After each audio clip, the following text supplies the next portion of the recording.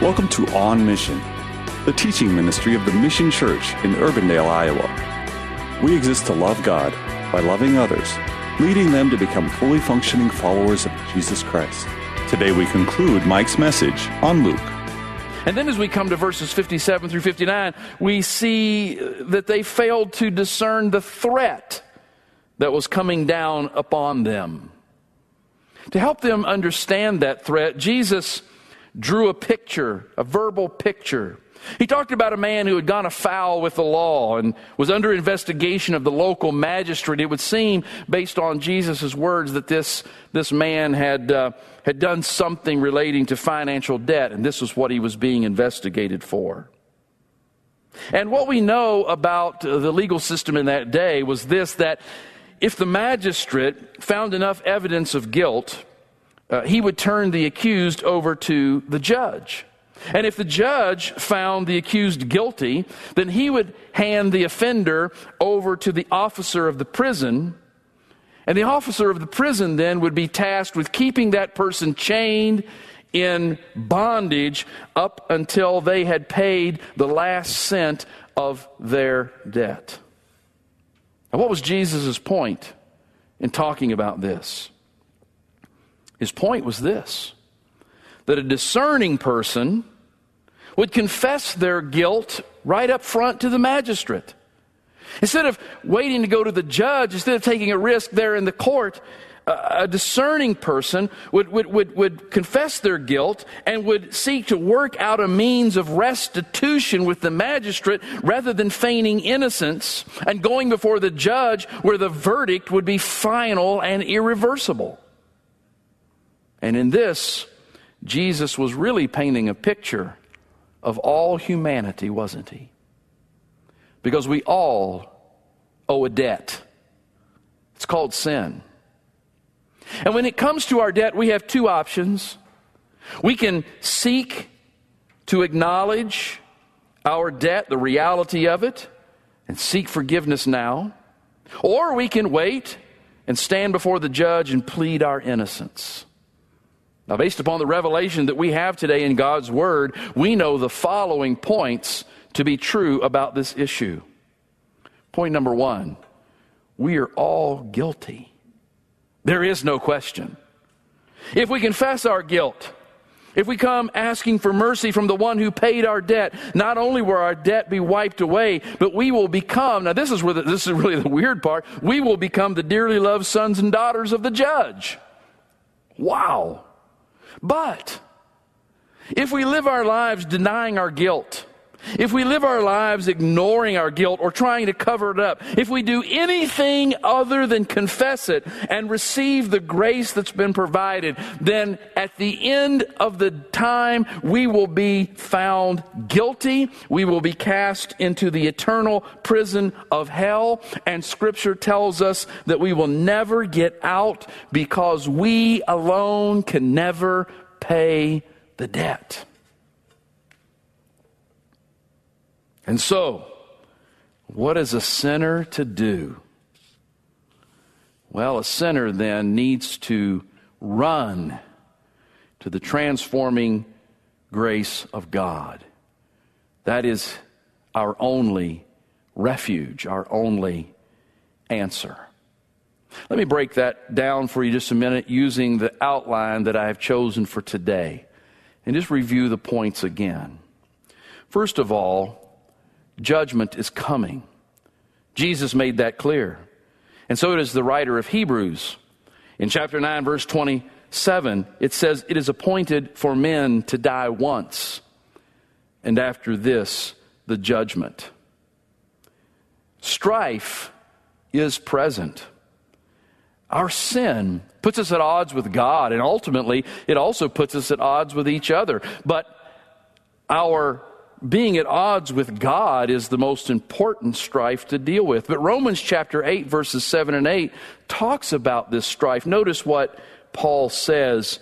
He says, "For the mind that is set on the flesh is hostile to God, for it does not submit to God's law. Indeed, it cannot. Those who are in the flesh cannot please God." And so there is this thing of the present strife that exists between us and God. And that is why the judgment is ultimately coming. And I talked about how discernment is lacking. And if you look around the world, you look in your own neighborhood or in your own friend group, you will find discernment is lacking. But the good news is this: despite the fact that discernment is lacking, light is available. And I want to talk to you about that. The Apostle John, who was one of Jesus' inner circle as one of his disciples, he wrote a gospel. And in that gospel, he spoke specifically about the Messiah, Jesus, God's Son. And this is what John, inspired by the Holy Spirit, had to say about him in chapter 1, verses 4 and 5 of his gospel. He writes, "In him," that is in Jesus, "was life. And the life was the light of men. The light shines in the darkness, and the darkness has not overcome it." And that's good news. And that brings me to truth point number 3, which tells us that Jesus was sent by the Father to be the light to the world. He was sent to be an acceptable sacrifice for sin. And he was sent to rise from the dead to bring new eternal life to those who will embrace him as Savior and Lord. Yes, discernment is lacking, but light is shining. And if we are willing to open our eyes and open our ears and open our heart to the light that is coming through the message of the gospel, we can find transforming grace. So how does transforming grace, the grace that brings salvation, come into a person's life? Well, the Apostle Paul writes about this in Romans chapter 10, verses 9 through 13. Let's look at it carefully. He says, "If you confess with your mouth that Jesus is Lord, and believe in your heart that God raised him from the dead, you will be saved. For with the heart one believes and is justified." That word means, justified means to be made right with God. "And with the mouth one confesses and is saved. For the Scripture says, everyone who believes in him," that is Jesus, "will not be put to shame. For there is no distinction between the Jew and the Greek, or between the Jew and the Gentile, the non-Jew. For the same Lord is Lord of all, bestowing his riches," notice this, "on all who call on him. For everyone who calls on the name of the Lord will be saved."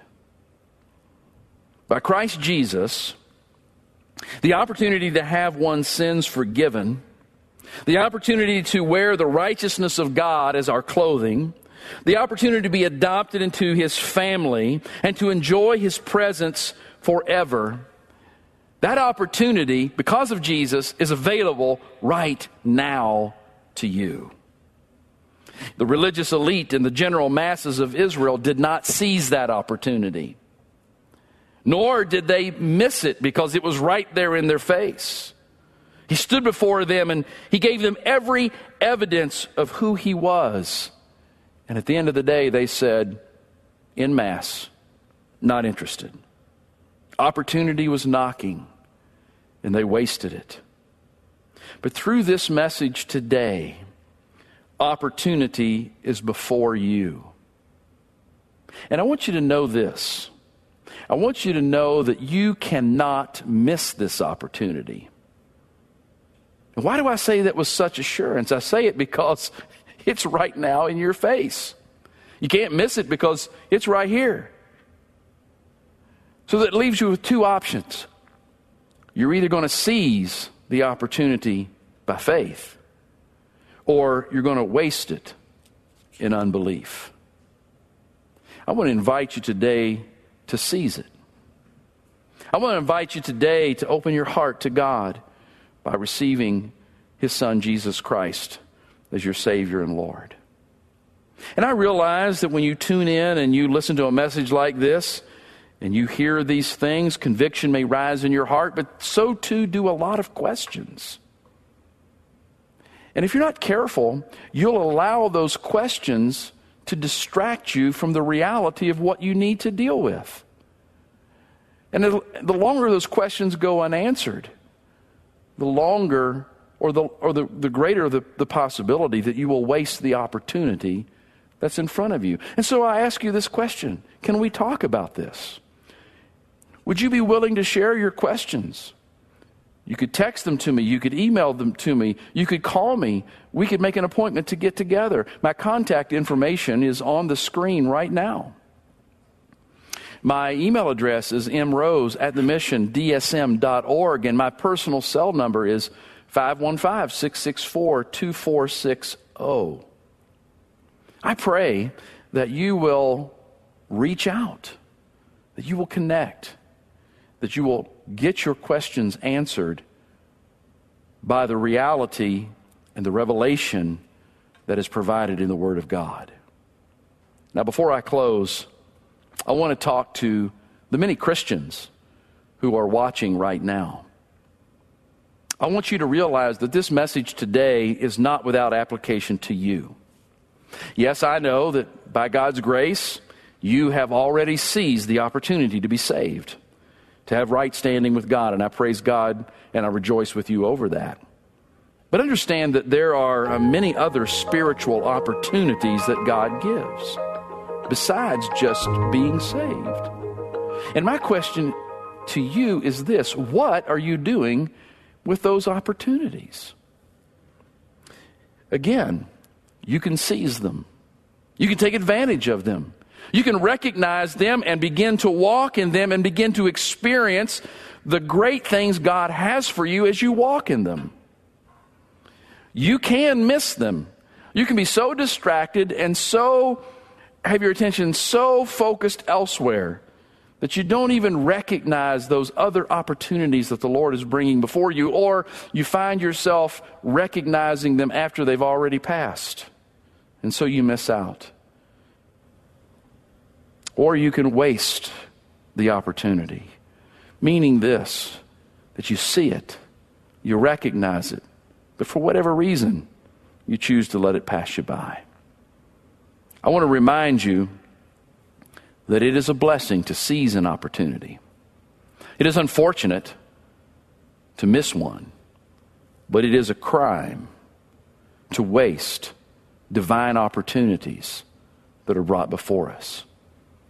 And so the last things I say to you in this message are these: do not waste divine opportunities. They are gifts from God. They are blessings from Him. And they can further transform your life if you open your heart and walk by faith in them. This is On Mission. The Mission Church is located at 12001 Ridgemont Drive in Urbandale. To learn more about our ministry, visit our website at themissiondsm.org or call us at 515-255-2122. We gather for worship each Sunday at 10 a.m. We would be honored for you to join us. Have a blessed day, and thank you for listening to On Mission.